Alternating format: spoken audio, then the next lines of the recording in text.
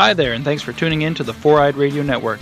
You're about to listen to another proud presentation brought to you by Revenge Lover Designs. Stand out from the crowd. For more information, visit revengelover.com and mention the podcast for 10% off of your order. Walloping Websnappers. My spider sense is tingling. Tingling. Tingling. Tingling. Spider sense tells me I'm in for some trouble. My spider sense is picking up trouble. Something's turning my spider sense on. My spider sense is tingling. Anybody else's spider sense tingling? Welcome to Walloping Websnappers, a Spider-Man podcast where we dive into every Spider-Man cartoon ever made. I'm Derek. And I'm Doug. And is your spider sense tingling? No, but my goat sense sure is. To listen to this show, find us on foureyedradio.com and wherever you get your podcasts. This podcast is brought to you by Revenge Lover Designs, illustration and design that fit your personality. For samples and inquiries, visit revengelover.com. And of course, we just like to take a quick moment to thank our spectacular patrons, Bo, Carl, Eric, Katie, and Jason. Thank you. You didn't see me, but I struck a very superheroic pose when I talked about my goat sense. Goat sense. If you had to either be a goat-themed superhero or be a frog, what would you choose?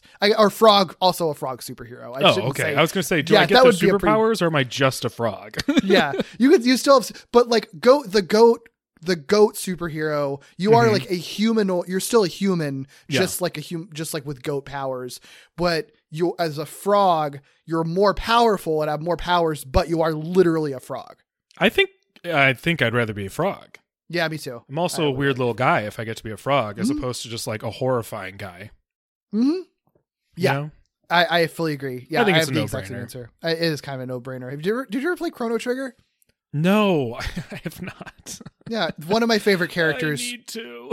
One of my favorite characters from that game is his name is just Frog, and he is just a guy who was turned into a frog, like a knight who was turned into a frog, and he's fucking cool. Nice. And he has a very cool backstory. As a kid who didn't own Star Fox 64 and therefore wasn't annoyed by the characters of Star Fox 64. I don't know what this is or where this is going, what this has to do with anything. I'm excited. I really liked Slippy. I was a fan. Oh, is Slippy a frog? Is that? Yeah. Okay, and I think don't know usually an annoying character, but in moderation, I thought he was fun. Cool. I've never played a single Star. My only Star Fox exposure is to either Smash Brothers or like furry art of Star Fox characters. That's it. Yeah, I thought you were going to say furry art of frogs, and I was like, wow, that's a subgenre I have not intersected with. Oh, I mean, I've seen. Yeah, there's definitely. I mean, some it's all frog out there, sonas, for sure. I feel like I've seen lots of salamanders, so I've gotten close, but I guess I just haven't searched enough for frogs. Yeah, you got to get to it, man. Yeah, you're missing out. Anywho, yeah. Weird start to this episode, but this episode's a little. It's a little weird. It's a little. It could be weirder. Hey, here's a secret. What? I forgot what this episode was like 30 minutes before we started recording. I was like, what was the one we were talking about today? I feel like I kind of forgot what it was while I was watching it, to be honest. This episode is fine. It is perfectly adequate, but absolutely adequate. It could, it is outside of the fact that Thor turns into a frog, which is cute and fun, there is really nothing to write home about this episode, which is kind of a bummer because I feel like Ultimate Spider-Man could do really fun things with Thor, but instead they kind of just opted to just do the first Thor movie again, except Thor also turns into a frog, and that's kind of it. Yeah. Which is a bummer. Yeah, I have grown an appreciation for Thor, but this to me feels like when I didn't have an appreciation for Thor.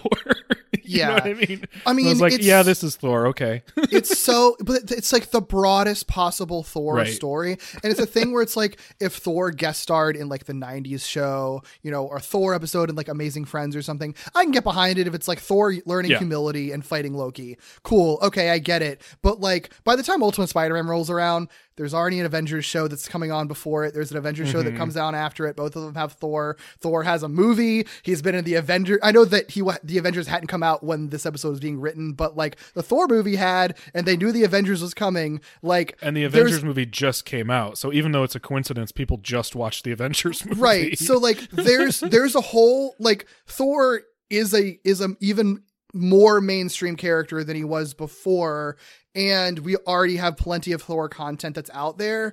There's no reason to not diversify it. This episode just feels like the most throwbacky guest star another Marvel hero, distill who they are and their backstory very quickly for people who've never heard of them, and give them the most basic ass story, like, which again would be fine in an older show, but like at this point they're doing these deeper cuts. They just had Dragon Man the week before. Like, there's no reason to not do a weirder Thor story or get like Beta Ray Bill or some shit like in here. Like, why is this the most basic? Thor needs to learn humility as he fights his trickster brother Loki, who plays tricks. Like, that's all the fucking episode is. Like, you could have done so much more with this. It feels like it would be interesting to see like everything within a certain window of time, about like a year or two right around this time. Anything that wasn't specifically Thor but featured Thor, like, are they all doing here's your intro to Thor, here's Thor 101 episodes like this one, you know? Yeah, it almost, because I feel like it was Chris which Chris Hemsworth, that's the Chris Hemsworth. Which Chris? Impossible to know. Talked about it. I think he's talked about it a lot, where it's like he really, I think, felt a little bit at sea with playing Thor up until, Ragnarok made him a goofier character and made him more comedic. Because I think because it was sort of like, I feel like I'm just doing the same thing over and over again. I'm hot and strong and kind of egotistical, and people put me in my place. And like, that's the whole character. And I talk different than everyone. Right. And this feels like it's kind of a piece with that, this episode, where it's just sort of like, there's a rich history of Thor in the comics, but if you don't want to delve too deeply into it and only want to have him as a supporting character, or don't want to do anything, too wacko with it, like, then they just kind of get stuck with like, well, I guess this is the only story that we tell with him. Like, he's just handsome and strong and egotistical, and like, that's as far as they go. And it's like, no, you can do so much more though. Like, it feels of a piece with the problem the MCU had for years with him, honestly. Yeah. Yeah. It's not necessarily an inspiring tale. Yeah. Yeah. It's cool. Maybe this will be a short episode of the podcast. We'll see. Who knows? We've never delivered on that before. So we'll see if today's the day. Yeah. Well, if you want to watch this along with us, this episode is of course available on Disney Plus along with the rest of the show. We are talking about Ultimate Spider-Man Season 1, Episode 9, entitled Field Trip.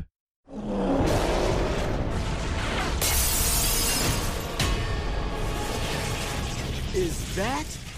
Oh, yeah.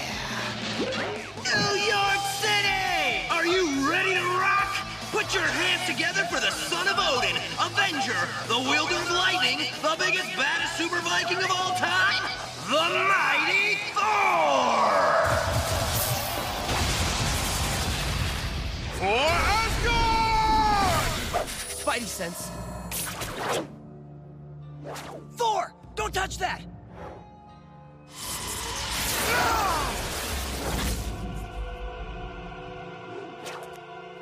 Thor? You're a frog. There is only one in all the 9 worlds who could have accomplished such bewitchments. The Wizard of Oz? My evil half-brother Loki. What we need to do is lose the enchantment around you.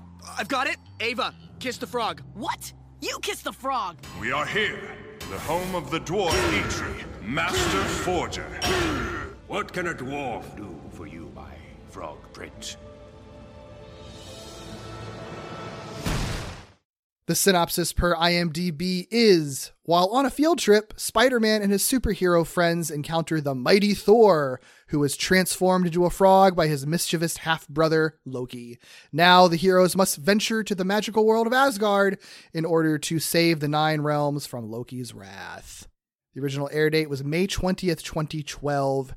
It was written by Eugene Sohn, or Son. Actually, I did not look up how to pronounce that. It's either Son or Sohn, and Man of Action. We know Man of Action, of course, very well, but Eugene Sohn, we actually talked about him before on our episode 131. as the writer of Lego Spider-Man Vexed by Venom. Oh. Yeah, and I guess didn't know how to pronounce his name back then either. But yeah, he wrote the Lego special that we liked a lot. It was really fun. And primarily writes on the usual kids shows that we've seen before, especially with writers on this show, like the other Disney Marvel tunes. He's written on Ben 10s. After we covered that Lego special, more recently he has written on the Blade Runner Black Lotus animated series.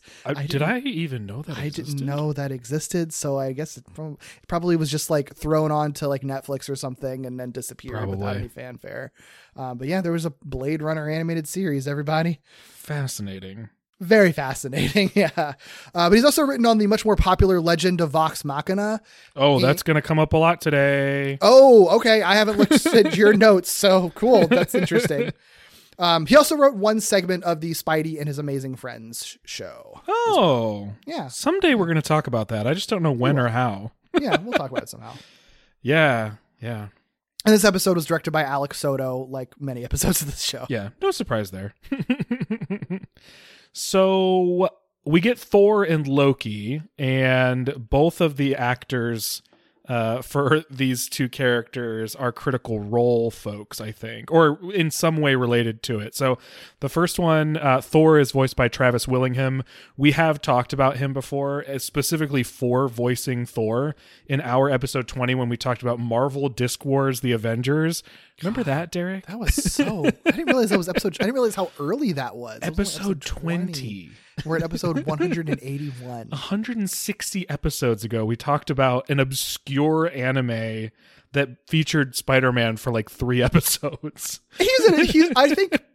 I was looking into it. He actually was in it way more than I think we thought he was. Gotcha. We need to revisit that show somehow. I would love to. Watch more of it, yeah.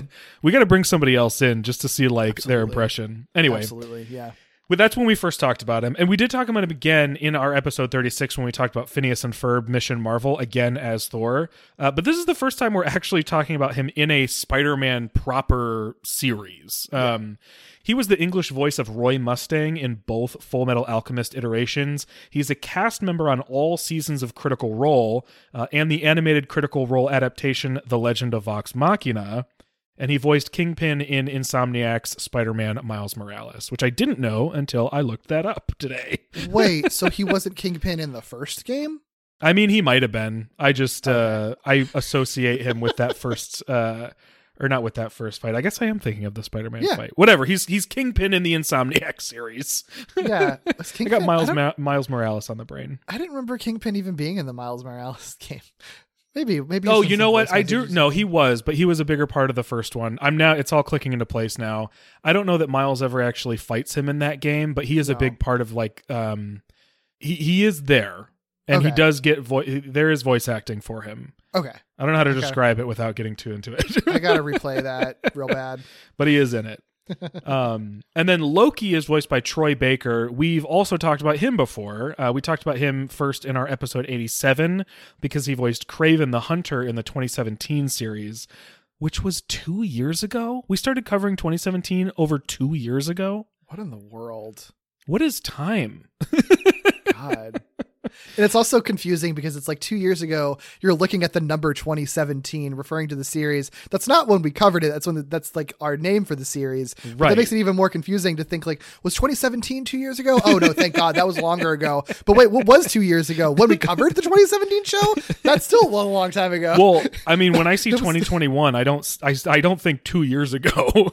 No, not at all. 2 years ago. Episode 87, that's almost 100 episodes ago. I know. It's wild. Anyway, Troy Baker, everyone. He's done a ton of stuff. He's the voice of Joel in the Last of Us video games. He's Booker in BioShock Infinite. He provides the English voices for Jin Kyria in Bleach and Greed in Full Metal Alchemist Brotherhood. He's done a ton of voice work in Western animation like Young Justice and multiple Avengers series. And he, too, voiced an antagonist in the Insomniac Spider-Man series. He was Simon Krieger, the head of R&D at Roxxon. And I believe he also voiced a character in The Legend of Vox Machina. So makes sense. Lots of Critical Role and Vox Machina people involved in this episode. Nice. Yeah, very cool. Yeah. I guess we can just dive in, eh? Yeah, let's do it. So this episode opens with a field trip and Peter reflecting on how field trips suck for him and always seem to go wrong, which at first I was like, yeah, I guess. And then they show him getting bit by the spider and I was like, oh yeah, that was a field trip, wasn't it? I kind of didn't connect that dot until they made the actual deliberate joke about him too, which is funny. So actually cleverer than I realized at first. Yeah. Also funny the way they show, it's all stylized and like kind of chibi. It's not the chibi thing. It's like just little cutesy style, whatever. It's cuter, more stylized. But it's funny the way that they draw Peter when he's getting bitten by the spider is like he like looks even more kid-like than normal, and he has like braces and along with his glasses and everything. They like nerdified him even more pre-Spider-Man, which is kind of funny. And that also gets the goat man joke, because it's like, well, what if that goat that bit me had superpowers, and then you get Goat Man. Horrifying. There's got to be some sort of goat themed hero somewhere across the several bazillion comic book titles, right? And it seems like there's definitely probably like villains who are goat themed. I imagine sort of like Satan-y demon creatures. But I could also see like one of like the weirder X-Men with like a shitty superpower. A goat person. Yeah. Or there was probably some bestial in the Thor comics that was a goat. Who knows? Yeah. I mean, Sir Ram is pretty close to being a goat. I guess that's technically a goat, right? Mm-hmm. Yeah. So I think it's a type. Rams are types of goats, I think, right? We've already talked about goats. Shoot. Yeah, there you go. There's your Goat Man. And he sucks. Yep. Well, right on cue, Danny, who, by the way, studied ancient text in Kunlun, of course, reads aloud the text on an ancient Nordic runestone and seemingly summons, or maybe just simply foresees immediately before it happens, the arrival of a frost giant. What is your interpretation? I like the summoning thing because it's like very Evil Dead. Like, just decided to just read these like scary mystical language out loud. And nothing. Why would anything bad happen? Oh, of course something bad happens immediately. I like that idea. Yeah. I also just like the idea of Iron Fist kind of like accidentally fucking up big time, because I just feel like he and Luke Cage haven't gotten to do a whole lot. No. And Iron Fist in particular, I appreciate him, and when they use him well, I think it lands very well. But he is kind of like almost flawless to this point. So yeah, it's like it's like a similar problem to White Tiger originally, but for different reasons. Like hers wasn't that she was flawless necessarily, it was that she was just like super capable and couldn't have fun. Right. And so and then therefore also could never make mistakes because she had to be super capable. But they at least like made that a characterization for her, that she was super capable. And like to their credit, the more episodes that have happened, the more they've given her to do. They've at least given her some focus. Iron Fist is like flawless in a different way, where it's just like he's just a very good guy, and he's pretty quiet, and so he doesn't really have a lot of opportunities to say or do dumb things, and he's just pretty chill. Yeah, it's becoming kind of an odd choice, I feel like, the more we talk about this show, because like it almost feels like they can't use Iron Fist because he's so powerful. Like Nova, they at least get to be like, well, he's an idiot and he's stupid and he's young and he's rash. And annoying. So even though he's like super powerful, he's gonna fuck it up, right? Yeah. Iron Fist, they can't really do that, so he's just sort of like there and like really good at stuff.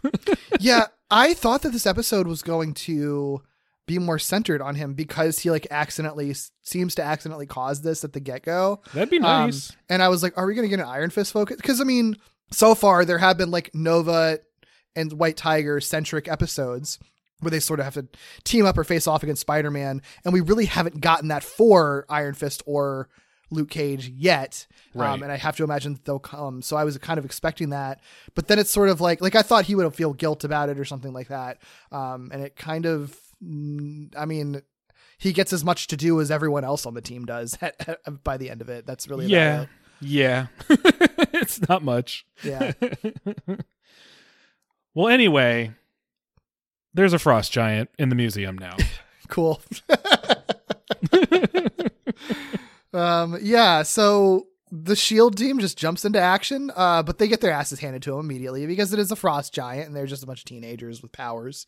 So Thor arrives to fight the frost giant because it's one of his villains, of course, and he just tells them to step aside and handles it. The group takes offense to like being dismissed like that. Like, dude, we are also costume superheroes though. We can all work together to do this. But then they get even more upset when they learn that Thor was actually contacted by Coulson, who, you know, he's their principal. So who was there on the field trip watching all of this. Coulson just contacted Thor and like dispatch to dispatch Thor. So it's like they're literally the shield team. Why aren't they letting the shield team deal with it? Why do they immediately call in reinforcements? Like, understandable to take offense to that situation. Especially because he like turns to them and he's like, all right, everybody, you're up. Yeah. Like he basically just dispatched them to like, I guess, I don't know, fill time until Thor got there, I guess. Yeah, I guess. I mean, that basically is what it was. Yeah. Like he just, like the offense, I think, is more just that he automatically assumed that they wouldn't be able to handle it and didn't even give them a chance for sure. Which I understand why, because they aren't a team that works together particularly well. And this is Thor's villain. So why not call in Thor to deal with it? But like, I understand why you would take offense to that. It's for like, sure. Come on. You really literally think we can't do anything? Like, come on. Yeah. Of course, they, as they always do all the time, they start to argue amongst themselves over this whole annoying situation. And while they're doing that, Thor investigates the frost giant and finds this amulet. And the amulet sets off Spider-Man's spider sense, which I like that detail that like like that his spider sense is telling him that like this mystical magical amulet, do not touch, please. Absolutely. And Thor's like, shut up, leave me alone. And touches it anyway. And guess all what? the while calling them like children and younglings and little ones. He calls them younglings. He's such a dick. Yeah. But you know, he turns into a frog, of course. Of course that's going to happen when you touch a magical amulet. That's what happened to me last time I touched a magical amulet. Mm-hmm, mm-hmm. We've all been there. We've all been there. There. Okay, what's interesting to me about this, and I don't know if this happens, like if this is pulling from somewhere directly, but like Frog Thor is its own character, right? Like, isn't Frog Thor part of Spider-Ham's universe? Oh, yeah. But I just think it's like interesting. Hasn't Thor also turned into a frog before, though? I have no idea. I don't know. I have no clue. I feel like they've interacted before. I'm going to look up Thor Spider-Ham because I feel like... I mean, I know for sure that Thor, the Thor frog, for sure has shown up in the Steve Fox, Shadia Amin Spider-Ham books. Like, for sure. Okay, Thor Frog is a different person in like 616. A dude named Simon Walterson that was turned into a frog. Okay, so different characters. Yeah, it's not existing this concurrently. Thor, but there was a different one. Yeah, but this was a Marvel 616 guy, I think. Well, who's the Thor in Spider-Ham then? I'm gonna look that up too. Yeah, I'm curious. Thor, I cannot. I cut my finger earlier, so my thumb is out. Because I've got a Band-Aid on it. Oh no! So you can't. You only have one touch phone capable thumb. Yeah, so I have to like redo how my fingers are right now. Busy a dog? Is that what I'm looking at? Let me see. Thor's a dog. Did I just lie on your name, Steve Fox and Shadia? I mean, I swear y'all had a frog in yours. A frog Thor. I'm seeing many things, actually. Oh boy. Okay. So I think there are many Thors. It might depend on the version of Spider-Ham you're reading in the universe, because I mean, there's like the Pet Avengers that are led by Spider-Ham, and the cartoon is Thor Frog. There's also a Mighty Thor dog from the Spider-Ham universe. Oh God, we'll have to figure this out. There's so many. But not now. Not now. This is not the time. No. Okay, let's move on. Yes. Thor quickly decides, and it turns out he's correct, that he has been tricked by his half-brother Loki, the god of mischief. Who could have seen it coming? Yeah. Here's the thing, though. Due to him being a frog, Thor reluctantly agrees to allow the S.H.I.E.L.D. team to join him in his attempt to stop Loki from taking over the Nine Worlds, because he doesn't know when he will stop being a frog or if he will stop being a frog. I really liked the kind of really artsy retelling of the Thor, like Odin Loki backstory that's like sort of told as like kind of like, you know, almost as if it's like art on it's actual like 2D art on a piece of like old what. Go ahead. I don't. It's like a tapestry. Tapestry. It's That's like the word. Like a cartoony tapestry. Cartoony 2D tapestry art. That's exactly what it is. Yeah. I'm very tired. It's like today. ornate, but it's still very cartoonish, which I think is like a fun combination. Yeah. Yeah. And two things about this. I like the art style. I think it looks really cool. It's a neat way. Like, I understand, as much as I was complaining about how this felt like like we've had enough Thor, I also understand that like not every child who's watching the show will have necessarily seen the Thor movie. So it's a really easy way to just quickly explain who Thor is. Oh, for sure. I'm totally down with that. And it's a really cool, fun way to do it. I also think it's funny that like they tie this in, like they have one brief cutaway where Peter or Sam or somebody was like, this sounds familiar. Oh, that's right. Coulson was trying to like teach us this on the school bus or something. And then they have the cutaway where like Coulson is like teaching Norse mythology to them and they're not paying attention. Whatever. It's its own, you know, whatever joke. My question is like, Coulson, S.H.I.E.L.D. operative, going undercover as the principal, first of all, even if he wasn't a S.H.I.E.L.D. operative, why is the principal trying to teach Norse mythology to a class on the school bus on the way to a field trip? And also, why is the principal doing it when he is an undercover S.H.I.E.L.D. operative? I don't know, because nothing they're doing with Coulson makes that much sense.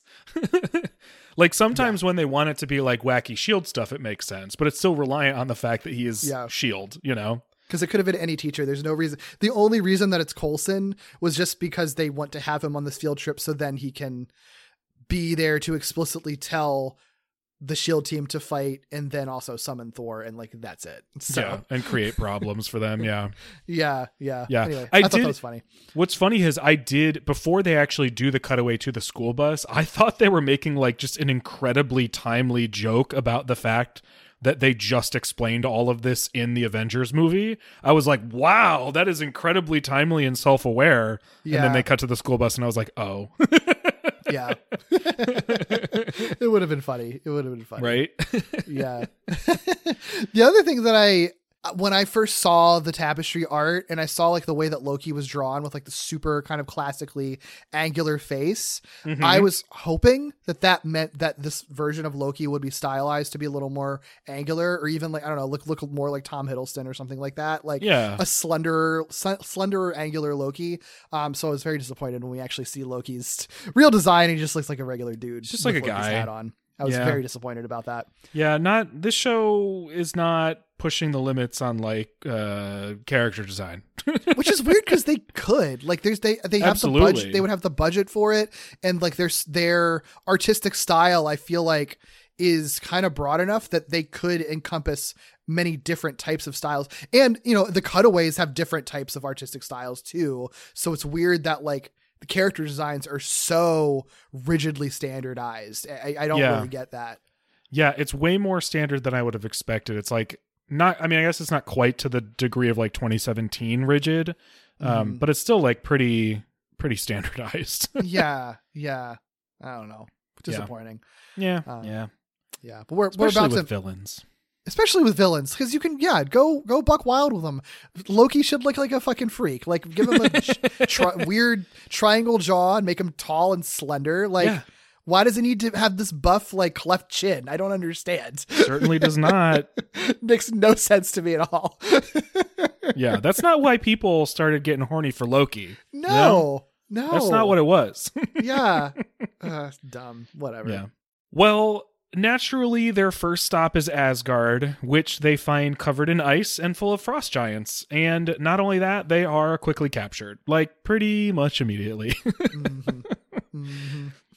The frost giants take them all to Loki. They are still captured this entire time. It's very cute. Thor, the frog, is basically like kept in a little green bubble, like whatever Loki's powers are. It's just in like a little green bubble. And then the S.H.I.E.L.D. team is essentially in like a solid ice cage. At first I thought they were just like frozen solid, which felt like horrifying. I haven't. Okay. I think initially they were like when they're initially captured, I think they were frozen solid, but like in Loki's throne room, it's like an enclosure. Right. Which it's a nitpick. Like I understand that they, obviously needed the characters to be able to do things. I understand why they couldn't just be frozen solid, but I'm still like, I feel like you could have found some better way to have them like break out of being frozen solid, because it makes no sense. Everyone else in Asgard is fully encased in ice, and they were previously fully encased in ice. Why did they un-icify them or unfreeze them only to put them in like a hollow ice cage that so they can break. That they can break for them to just like, they're just wandering around, walking around. They can punch it as much as they want. Like obviously it's magical ice. They didn't expect them to be able to easily break it like regular ice, but why would you even take that chance? Like, is it just, I mean, and if it was meant to be like, an ego thing, like, oh, Loki cares so little of them, he'll let them roam around inside this ice cage. Like, okay, fine. Like maybe make that stated so it doesn't feel kind of like dumb. Like it's like Bond villain stuff because that's kind of what they rely heavily on to resolve this episode. Right, exactly. I guess that's my thing is like I can get behind like Bond villain stuff. Like why don't you just shoot him? I don't know, because the story would be boring if you did that. Yeah. I'm okay with like giving the heroes an out or whatever, but like I feel like there was just plenty of room for them to do something more creative to make it feel less like weird that they were just thrown in an ice cage, Yeah. Oh, I fully I don't agree think with it would. that. I don't think it would have been that hard to work something else out that still would have worked. No, it wouldn't have been. No, not at all. It wouldn't have been, especially because like the way they get out is sort of, I don't know, like unexpected. So like they could have figured out a way to work a similar angle if they were frozen solid. Yeah, for sure. I don't know. I don't know. This is also where Loki does like a lot of like villain monologuing, where he just like explains everything he's about to do and gives them like all the key points, which is like very classic. I'm not saying that you got to get rid of this stuff, but it's like so egregious that I actually had the thought of like, this would have worked actually if you just didn't tell them anything. It would have. And also this Loki is really boring. I don't understand why this Loki in this episode, he's not horrendous and he's not performed badly or anything, but like, I don't know, he's Loki. Like boring is the worst. Like you either want to be like bombastic and fun, or if you're not going to be bombastic and fun, like at least be horrible and camp, menacing or something. But like, it's like he's Loki, so he can't be scary. Like that's the, like, he can't be scary in the traditional sense. Right. But they also don't let him be funny. Like he doesn't really tell any jokes because I guess the main cast is funny. So they have to have the villain be a little more stone faced to contrast it. Ooh. But that means that they've basically made Loki, the guy who's a trickster, whose whole plan was dependent on turning Thor into a frog, which he should be like giddy about. Right. He's just like sitting on his throne like, I made a deal with the frost giants and you're all going to pay. Like, okay, boring guy from like the 80s. Like, what do you like? He feels like the most basic version of like a Spider-Man villain that came out of like Amazing Friends or the 81 show, when the villains were at like, and like not even like a good villain, like one of the worst villains, where it's like, it's not that it's horrendous to watch. It's just what makes Loki different from any other costumed bad guy with a plot for world domination. Like, it's just, and how did you do this with Loki? Like, I don't understand. Like, it's built in, and you had such a great version of him, like in the movies that you can draw from. It's not like every version you've seen to this point has been boring. Like the most recent mainstream version was not boring. They've drawn so much shit from the Marvel movies that annoy me. Like this would have been the kind of thing where it's sort of like, if you just like aped Tom Hiddleston's performance, I would have been mad because it would have made this episode more fun. But it's like that's the thing they chose to not riff on at all. Of all they things. Just strip Loki of all charisma whatsoever. He's just an evil guy. That's it. Yeah, he's not known for being charismatic at all.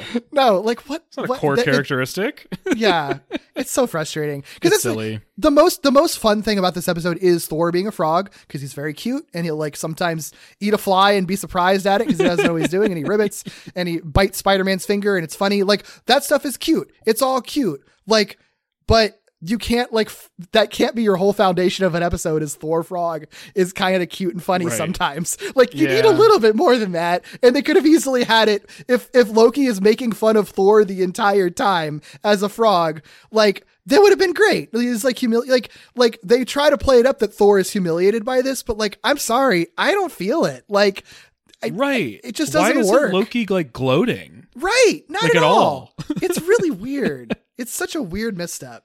Yeah, I don't know. Taking all the personality out of Loki is like a pretty grave sin, I would argue. I think, and it didn't, I wasn't feeling it when I was watching it, but after we sort of talked about how this episode was like just fine, you kind of forget about it. Like, that's why it's so forgettable. It's because the villain is kind of a nothing villain, but then it's fucking Loki, so it's ridiculous that happened. Yeah, the worst crime you can commit in entertainment is being forgettable and boring.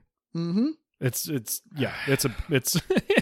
that's why I said this is like what I expect from Thor content before I cared or appreciated Thor. Right. Like it for sure. Even if I was wrong about that and it existed, this is like what I thought Thor was, except it's actually being it. Yeah. It's actually making me a little madder about this episode. Like I was going into it like this episode was fine.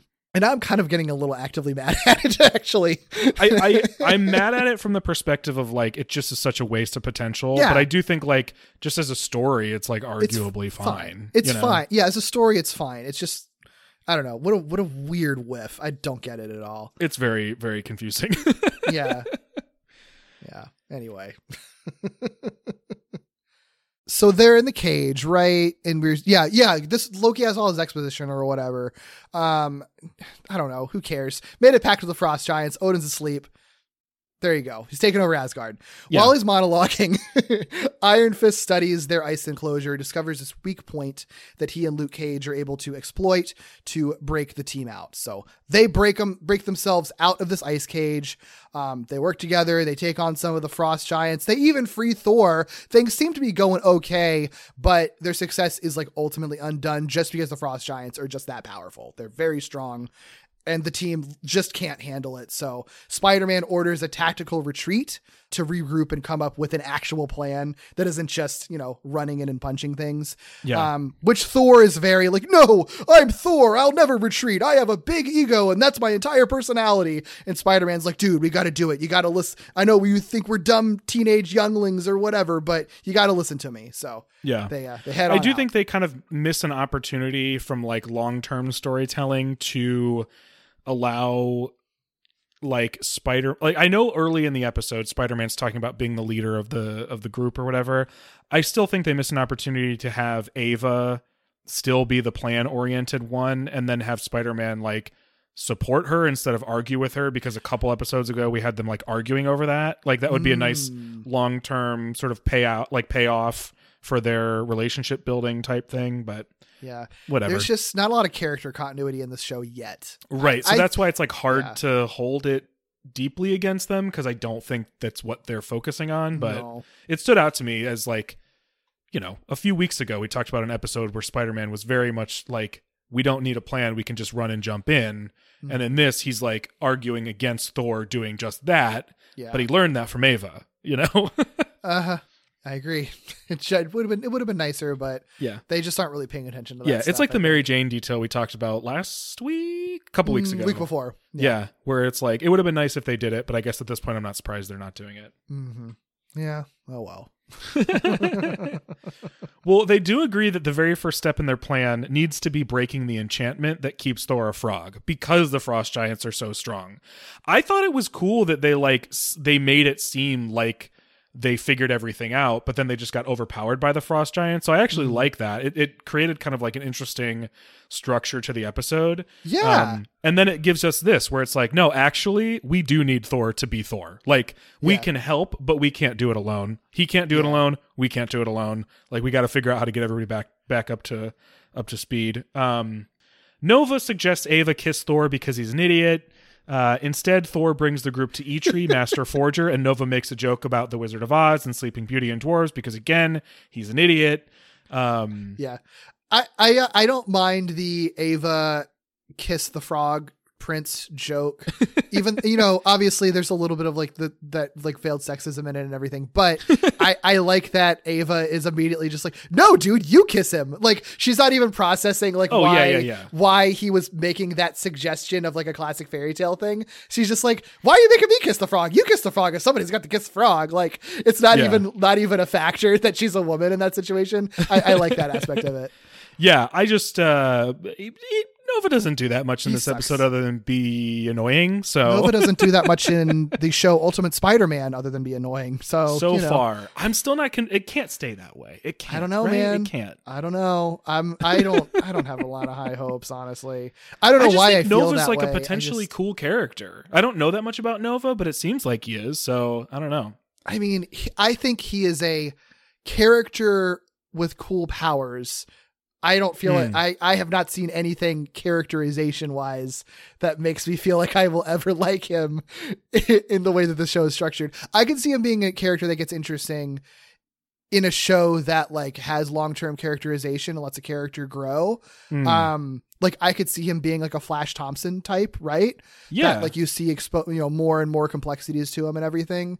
But the show has not done that with him yet. And it hasn't really shown it to really do it with anybody outside of maybe Harry. And even then I feel like we're only seeing development with Harry because there are like every Venom episode is a Harry centric episode. So we're seeing like these very specific incremental stories, that show that.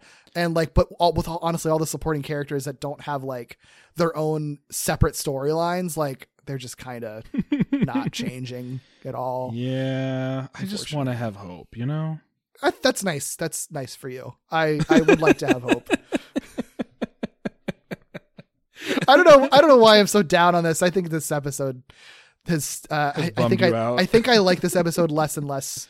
I like this episode less than I thought I did, and I'm kind of liking it less and less the more I talk about it. No, I think that's totally fair. I think that is appropriate for this episode. I think it's underwhelming, and any episode that's like that, the more you talk about it, the more you think about it, the more you're just going to find like less to be excited about. Typically, especially because the episode after this is really fun. So yeah. I'd rather just get to that one. Yeah, let's talk about Eitri. Yeah, is this the same dwarf that was in Endgame? Is that the same character? I don't know. That is a great question, actually. Maybe if not, obviously part of the Asgardian dwarves in general. Like it's meant to be the same type of character, right? Oh, for sure. Yeah. I mean, in Endgame, that's it is actually. Okay, cool. I was gonna say in Endgame, that's who makes his hammer, like his old hammer and his new one. Yeah. And that's who he is presented as in this as well. Cool. Nice. I like that.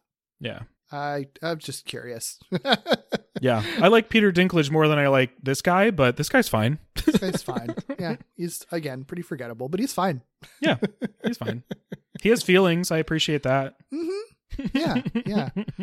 Yeah. So Thor begins to make his request of, how do you pronounce it? Is it Eitri? I think it's Eitri. Eitri? Okay. If I'm remembering right. He says it in the episode and I just don't remember. I do not know Norse mythology at all. Me either. I know the first God of War game of the PlayStation 4 era. You know more than I do. That's about it. And even that, I don't remember anybody's names from it. So nice. Cool. Anyway, Thor begins to make his request of Eitri, but Eitri cuts him off because he's claiming like Thor, and also probably everyone else, only spends time to talk with Eitri when they want something. You only talk to me when you want something. You never say thank you, even when it makes you the most powerful weapon in all the 9 worlds. I do like that detail. Yeah. It's a fun. It is actually an element of this episode that I like. Like that's something I kind of wish they'd explored more. Like the sort of like Asgardian Norse mythology characters, but on this sort of ground level, like more human level, like we're doing this magical stuff and like you don't care about my feelings. Like I think that could be really fun if they played it that way. But this is really the only instance of that in this episode. Yeah. I only made you the coolest weapon ever, but whatever. Right. It's so fun because it's like relatable, but also funny because obviously the stakes are so high and these are extremely powerful characters. So it's funny when they have like kind of petty arguments, but also it's sort of like, but also I get it. Like I've had arguments like that before, so I understand where you're coming from. Oh yeah. You're only saying that because I'm mad. Yeah. You only came to me because you want something. Mm-hmm. But this is part of Thor's apology tour, essentially, and learning to be humble, and learn humility and whatnot. So Thor apologizes and Eitri agrees to help. Yes. Very, very easy. No problem. No problems. Well, shortly after, Thor returns to the throne room where Loki has nearly broken through to Odin's chamber and then poofs the team in behind him. And what's different is each one of them is now carrying a weapon seemingly crafted by Eitri. So that's an interesting development. Luckily, as each team member begins to use their weapons, we do get flashbacks to explain them. What do you think of the structure of like throwing us in and then having flashbacks to explain it? I don't have anything inherently against it. I just don't know if it necessarily needed to happen in this episode. Like I was a little confused at first. I think if they had done it better, I could get more behind it. I think the flashbacks... Well, okay, there's two things I'm probably conflating here. The structure and the actual content that they plug into that structure. Yeah. Because the structure, I think, is neat and creative and can be utilized really well. I think the content they plug into the structure... doesn't justify using the structure. Does that make sense? Yeah, I think that the structure would have worked better if they'd given you just a tiny bit more information before bringing you into the present to then flashback. I think like one more comment from Eitri or something that kind of implied where things might go. I think that honestly, I think he should have actually given them the weapons or showed them the weapons and then you go in with the weapons and that's sort of like, so then you're then you don't, as an audience member, are continuing on not thinking you've missed anything. It's sort of like Eitri made them cool weapons. Okay, there's not much to that. I wish there would be a little more, but all right, fine. And then they, go on their weapons. And then as they're fighting one by one, then you get the flashback that's explaining, like they do in the episode, explaining like what those weapons mean to them. I can dig that. Yeah. As it stands, you kind of miss the whole part of them getting the weapons until later. So it almost takes you out of the episode when they show up with these weapons and start using them. They're like, what the fuck just happened? What did I miss? I was kind of confused. Yeah, it makes you a little confused, and then you kind of have to play catch up as they do the flashbacks. Whereas I think I like the idea, like you're saying, I like the structure of it in that you get to see them attacking as you get this voiceover from the flashback of describing what they're doing in their attack that makes it so special and different and why that weapon works for them. I like that idea of it, but I think you're so confused and having to catch up when you get there that it ends up feeling like information overload unnecessarily when if they'd at least just given them the weapons and then and brought them back before doing all the flashback stuff, I think you would have at least felt like you had all the information you needed and everything else is just sort of supplemental and helping explain it a little more. I think that makes sense. Because I do like the unconventional structure or the idea of an unconventional structure. Sure. But yeah, I think the way you laid it out makes a lot of sense. Yeah. But we might have a conversation about what their actual weapons mean too, because it's sort of interesting. Because basically, the way these weapons work is that each member of the team has to turn their shortfall into a strength, which is kind of like a classic. Is it a classic thing? I feel like it's a classic, like either mythology or like superpower kind of thing. Like look to the power within yourself and recognize your flaw and then turn that flaw into an advantage or something like that, right? Yeah, I feel like that idea makes sense. I think that's explored a lot across all kinds of stuff, right? Yeah, because sometimes it's just like overcoming your flaw, and the way you do that is by complimenting it. Sometimes it's like turning a perceived weakness into a superpower. Like, yeah, I think it makes sense. Yeah, I don't know that all of their explanations make sense. Yeah, but the idea makes sense. Do you want to go through these one by one? Then I guess I would love to. Okay, because it starts strong. I think it starts strong. They kind of take a dig here at Tiger, but it makes that's sense, kind of though. the point. Like, I think that was initially the idea. Is like Eitri is not sugarcoating anything. He's gonna call you out, right? So like, well, yeah. And these are the kind of characterization things that I kind of want more of from this show that I think could potentially endear the S.H.I.E.L.D. characters more to you, is if you sort of like get more identifiable flaws and the show is sort of like clarifying like, yes, this is meant to be a flaw in them that you don't agree with, that they are supposed to be trying to get over the course of the show. Like I like that idea of it a lot and them calling it out. Yeah, it's a great opportunity to like really directly point out some character opportunities for sure. Tiger gets a bow that Eitri says draws on her ability to see flaws in others, yet requires absolute concentration to fire. This to me, I think, is the best one he does right off the top. He really nails it in one, because that makes a lot of sense to me, right? She has been portrayed as somebody who is very capable and knows exactly how she wants to do things, and they have thrown in moments, not subtle ones, of her criticizing her teammates for not doing things right. Whether she's right or wrong, she does that, right? And sometimes she is proven to be overcritical, sometimes she's proven to be right, but it is not a stretch to say that White Tiger is critical of other folks. So this idea that she has to completely focus and like take her attention off other people, basically like worry about her own business. Like when you tell a kid, like, worry about your own business, don't worry about what they're doing over there. Like that's what her weapon is. I think that's a great one. Yeah, I know. It makes perfect sense. It's actually kind of like a good lesson sometimes. It's sort of like, stop trying to think of what everyone else is doing and focus on you right now. Absolutely. It's a great one. I like that. Yeah. I like that. Start strong. The next one is Nova, who gets a halberd that requires the halberd requires patience and restraint to balance properly. Focus.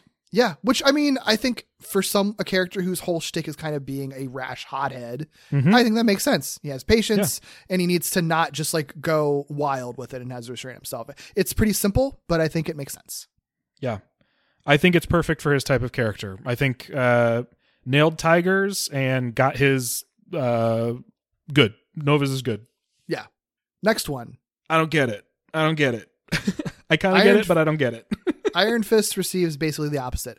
A sword that has no margin for error, meaning that he must make opportunities instead of waiting for them.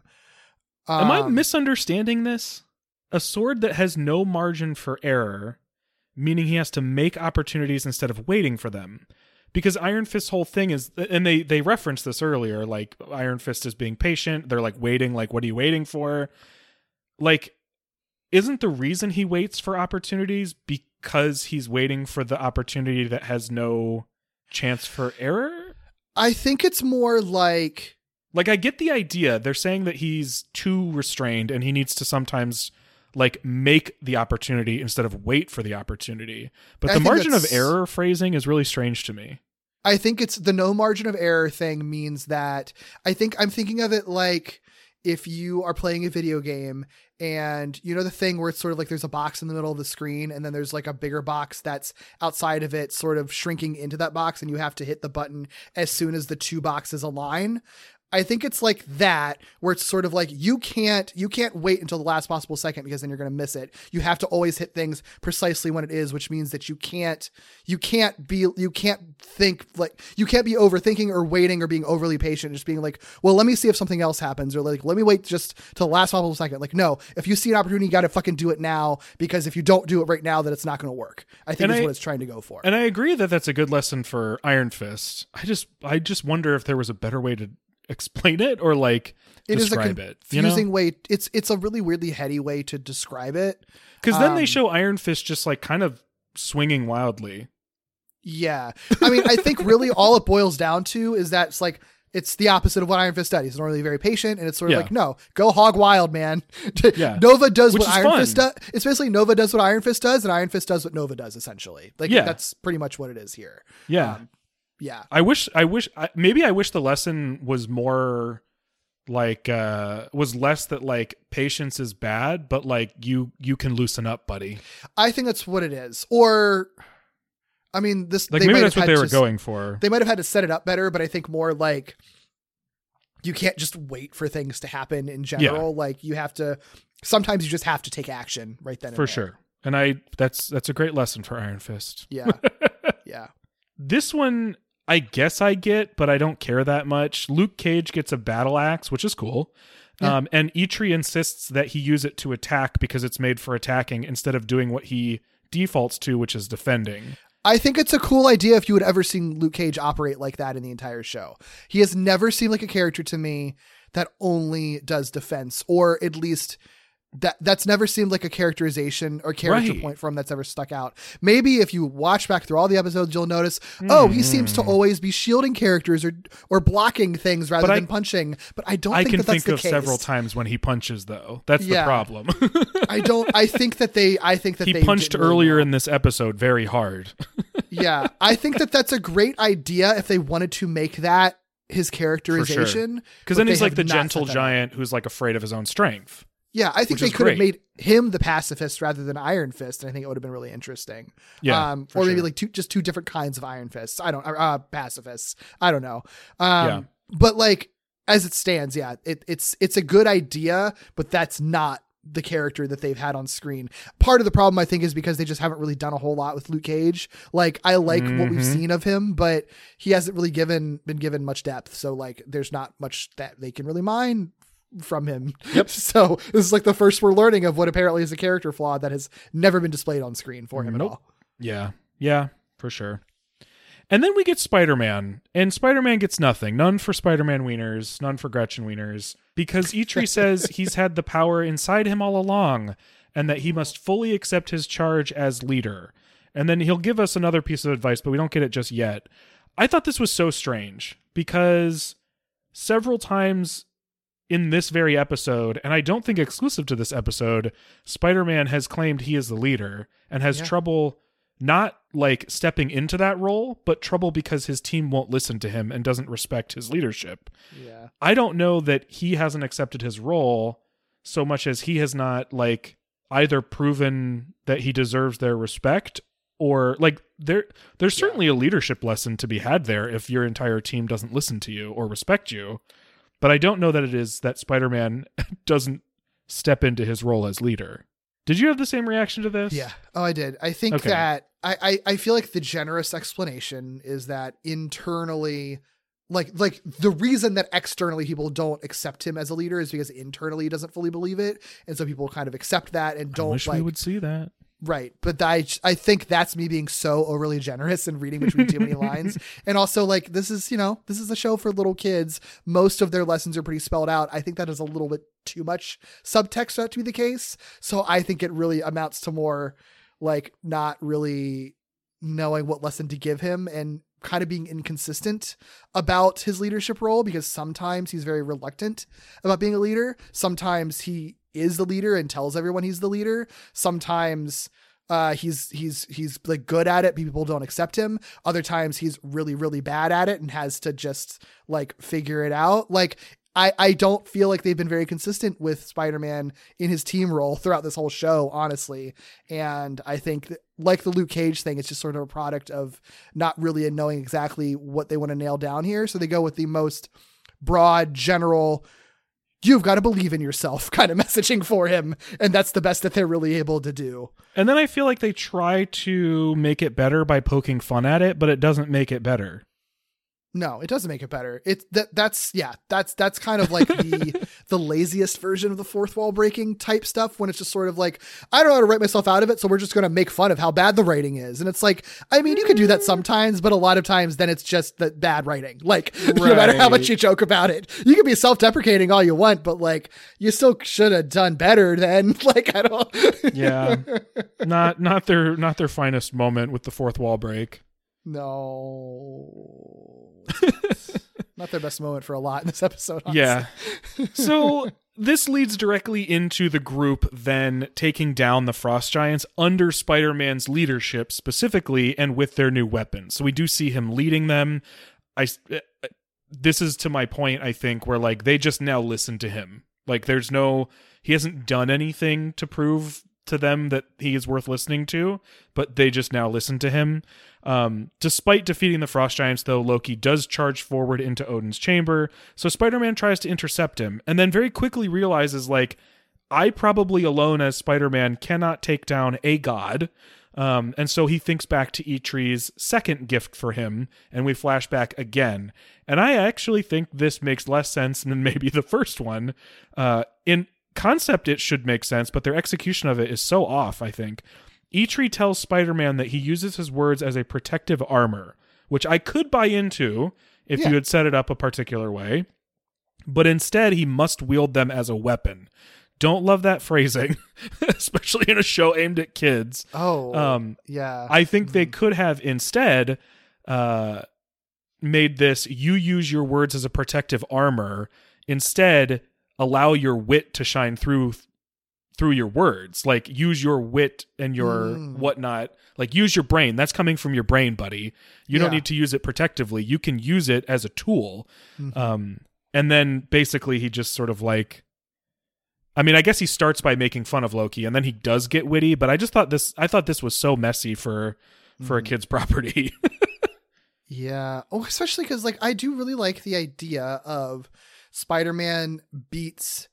Well, if Loki was presented well in the first place, it would be cool to have Spider-Man beats the Master of Wits with Spider-Man's wits. Like, I like that idea. And especially like Spider-Man talks a lot, makes jokes constantly, is able to sort of turn that against the villain by, you know, appealing to his weakness, essentially by saying stuff that tricks him or whatever. Trick the trickster. Like, that's kind of a classic thing, right? Like, I think that could be a really fun thing that they do. Sure. I think if you're going to pit Spider-Man against Loki, that seems pretty perfect, actually. But I feel like they don't stress that what he's doing is using his brains. Eitree says, use your words as a weapon. And I feel like they don't really... the wording is the problem. Like you said earlier, like, there's a little bit too much that you have to figure out to draw the connection that a lot of kids aren't going to. I don't usually care that much about, like, the messaging for kids in these shows, but I also feel like they don't frequently, like, step in this particular direction in, like, a weird way like that, you know?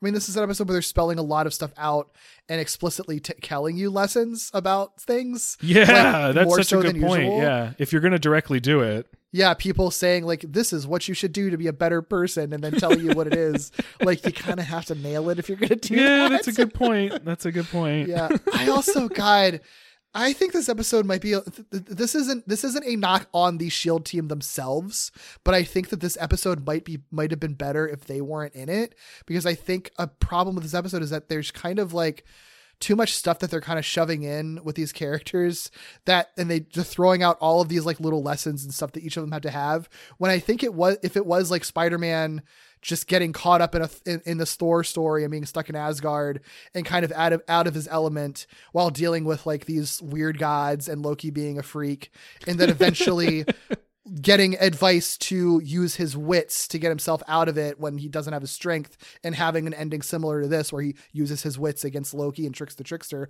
That could be a really fun Spider-Man story and a really justifiable a justified crossover between Spider-Man and Thor.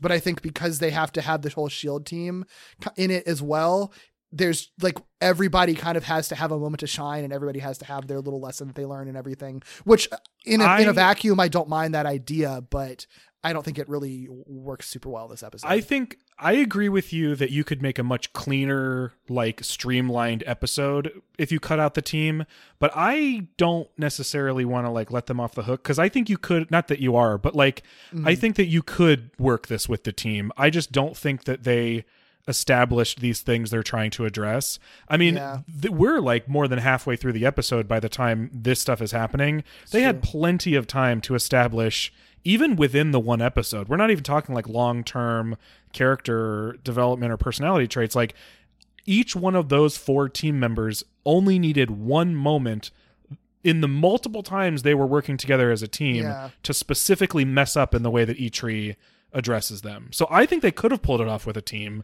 I think it would have been cleaner without them, but I think they could have pulled it off with a team just fine.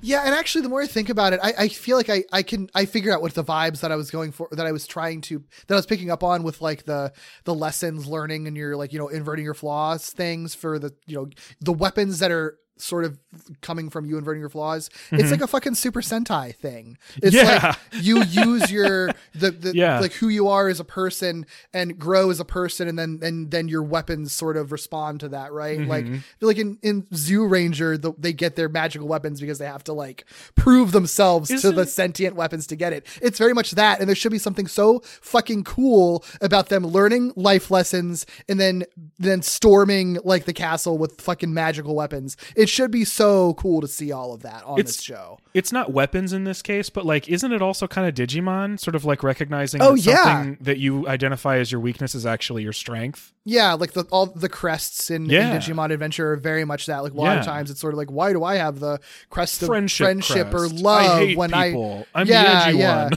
Yeah, and then it's sort of like you learn like, no, actually I am the best friend to people, or I have so much love for people. That's why it's love. Like, yeah, they definitely play with that in Digimon too. Like it's actually, I guess maybe it's like just like kind of a Japanese storytelling thing maybe. But yeah, I mean, so there's so much room for them to play in that, and I love that idea in it, but I think there's not really enough time given to that, and like you said, they don't really set it up enough with the characters, and because they aren't really doing a lot of serialized stuff with this show, it's not like you can really pull that much from previous episodes, and even if you were to look at previous episodes, most of that stuff doesn't really as clearly set up everything for the characters to learn these lessons in this episode. So like, yeah, I think there's a really good episode somewhere buried in this that could be really fun. And again, it would be just such a fucking cool visual to have Thor Frog teaming up with these superheroes with a bunch of like mystical old ancient weapons. That's such a fucking cool idea. And I wish it was cooler. Like, it is cool in a vacuum in this episode too. Like the animation looks good and everything. All the action's great because action on this show is always good. But like by that point in the episode, you're so buried in like all this exposition and weird lines and delivery and stuff like that it's like, I don't know. It doesn't it doesn't have as much oomph as it could have. I think this is of a type of episode that this series is producing more than once. You know, like we have the sort of like weird bottle episodes that you and I love.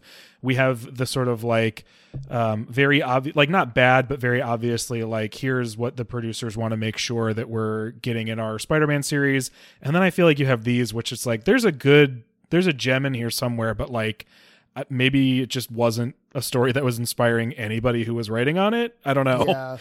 I could definitely see, a Marvel executive being like, gotta have Thor, you had an Iron Man episode, now you gotta have a Thor, and you had a Hulk episode, now you gotta have a Thor episode. We have to. He's one of the Avengers, one of the main Avengers in our movie, The Avengers, that has just come out in theaters. Yeah. So I don't know. There's like you said, there's a good idea in here. It just, there's too much stuff that's not servicing that idea at all. Yeah. So the way that Spider-Man tricks Loki is by basically saying like, what, you're going to defeat a frog version of Thor and think that anybody is going to respect you for that? You think you're going to rule all of Asgard because you beat a frog? And I do like the idea of outwitting a witty guy, out-tricking a trickster. There's not that much time left in the episode though, so this is all it takes. It works. Yeah. And Loki, unfrogifies Thor, and then Thor immediately smashes the amulet and strikes down Loki. And when this happens, the frost giants just run away, and so does Loki. But not before he does a very Doom-like thing and tells Spider-Man to watch his back.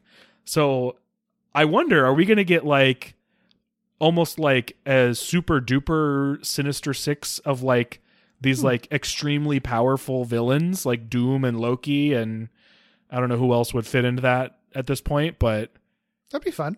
It's notable that two extremely powerful villains have now said this to Spider-Man. Yeah, that could be a fun idea. Yeah. I'd be here for that. We'll see.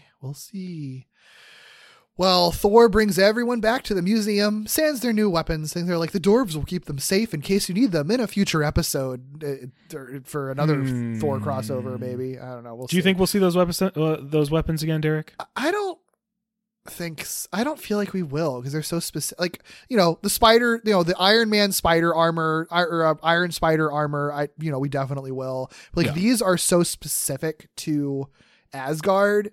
I don't know, but I kind of doubt it, but I could also see a possibility of seeing a future Thor episode where they go back to Asgard and they use them again. I don't think it's going to be a case where they ever use them again outside of another heavily Thor centric episode though. Yeah.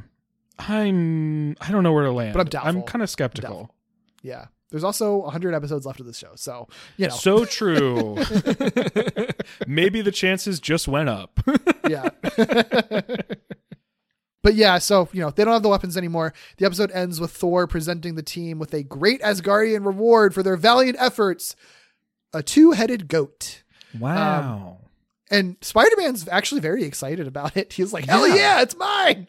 And That was so weird. It's very weird because he's established not having bad experiences with the goats at the top of the episode.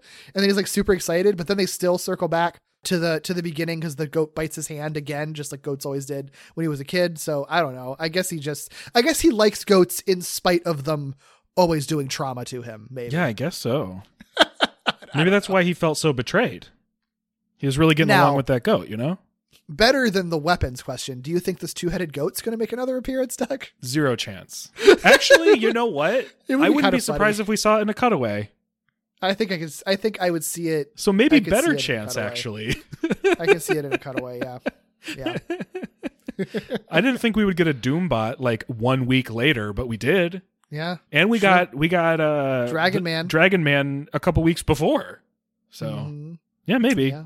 Okay, so I'm going to say better chance that we see the 2-headed goat again than we do see the weapons again. That is so funny. That is so funny. That's where I'm landing. It's just so weird. I want to call out in our Discord, somebody who's been following along with us, who's seen all of Ultimate, called out like, it's very fun listening to you watch this show and make predictions because I know which ones come true or not. And so now every time I predict something, I have them in the back of my mind being like, they know if the goat comes back. They know if these weapons will appear. That Sinister Six, foolish idea, Doug. Although it could also just being like, why would anyone think the 2-headed goat would come back? I don't even remember. I don't remember there being a 2-headed goat. It's just a small detail. What 2-headed goat are you talking about? The thing that appeared at the end of an episode, the end of a forgettable episode for 2 seconds. Why would you think anyone even remembers that? Oh my god! Oh, beautiful. Speaking of goats, face of the episode that I pulled, I'm sure there are good ones. There are some good like Thor frog faces and stuff, but nothing really beats the goat man in Peter's cutaway. Yeah, and none of them are really featured the same way. No, and there's something so distinct and kind of horrifying about the Peter goat man in this cutaway, because it's like, I feel like there's a million different ways you could do like a goat human hybrid or like an anthropomorphic goat or what have you, but they choose like the most grotesque way possible because like it's just Peter, but he's sort of like drawn more, as is always in the cutaways, like kind of more stylized. So he's like kind of very stretchy and like way more lanky and skinnier and has like a longer face, but then he just has like the ears and like hair and horns of a goat, the soul patch of a goat, which I think is a funny detail. Yeah. And he's just like bleeding in the air. The way his hands are like into fist in the shape of as if they were hooves, but then his feet are hooves, and they're what is it called? What is that leg called? Like the sort of werewolf. No idea. I know the name. I can never remember. I know the name, and I've seen artists talk about it so many times. That's exactly why I'm mad I don't know. Yeah, I've seen that word so many times. It's the type of leg where it's sort of like under the knee, it bends backwards again a second time. Like if you ever see like werewolves, it's that same type of leg, or like Garrus Vicarian. Yeah, because it's actually a long foot. It's like a cat. Yeah. Like it's actually just a long foot, you know? Right. He has that whatever that leg is called that neither of us can remember the name of. He has that, and it's all like very grotesque, and a little tiny goat tail. It's all just like, it's very grotesque in a funny way. His body's so long. It's so long. Yeah. It's upsetting. Yep. Nightmares. Very I'm upsetting. upset.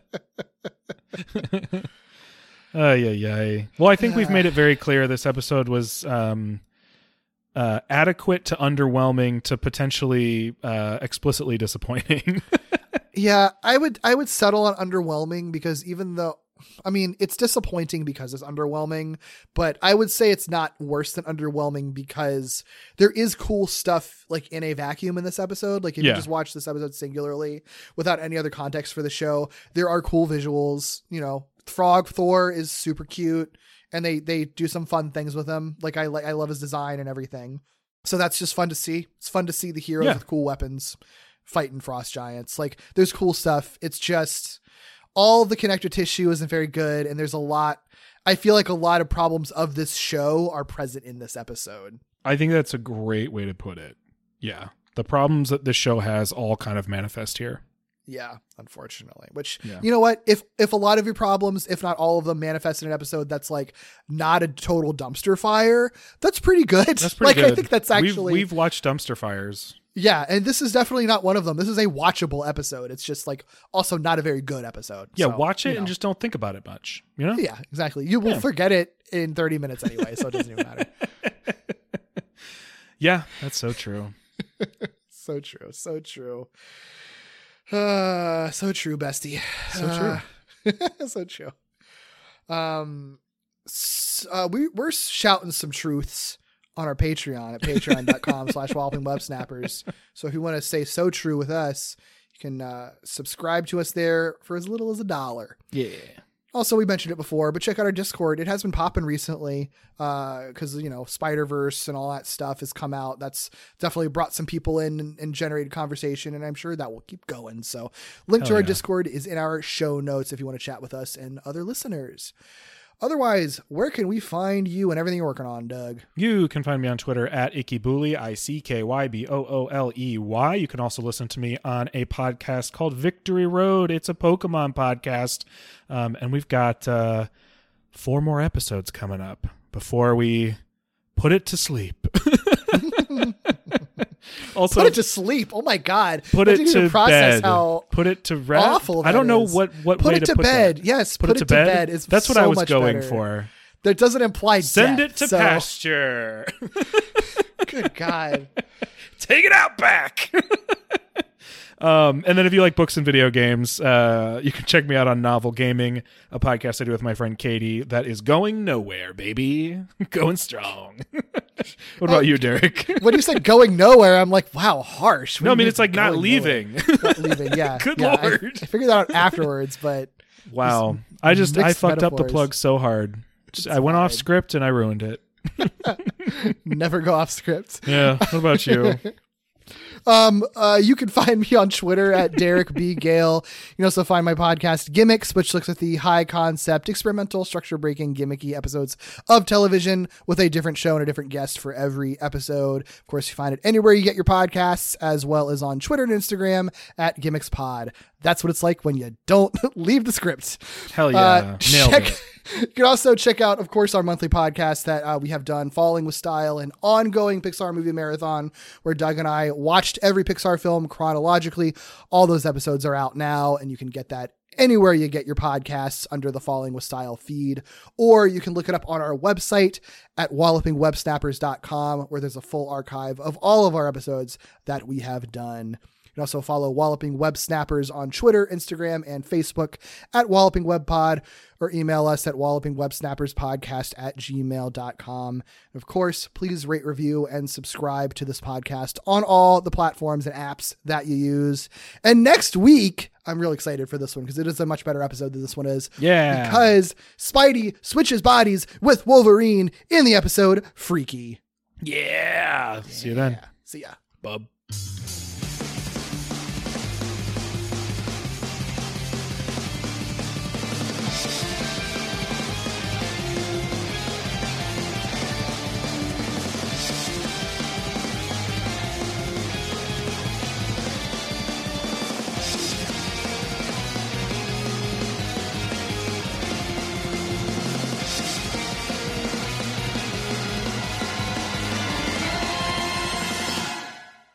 Hi, Barbie.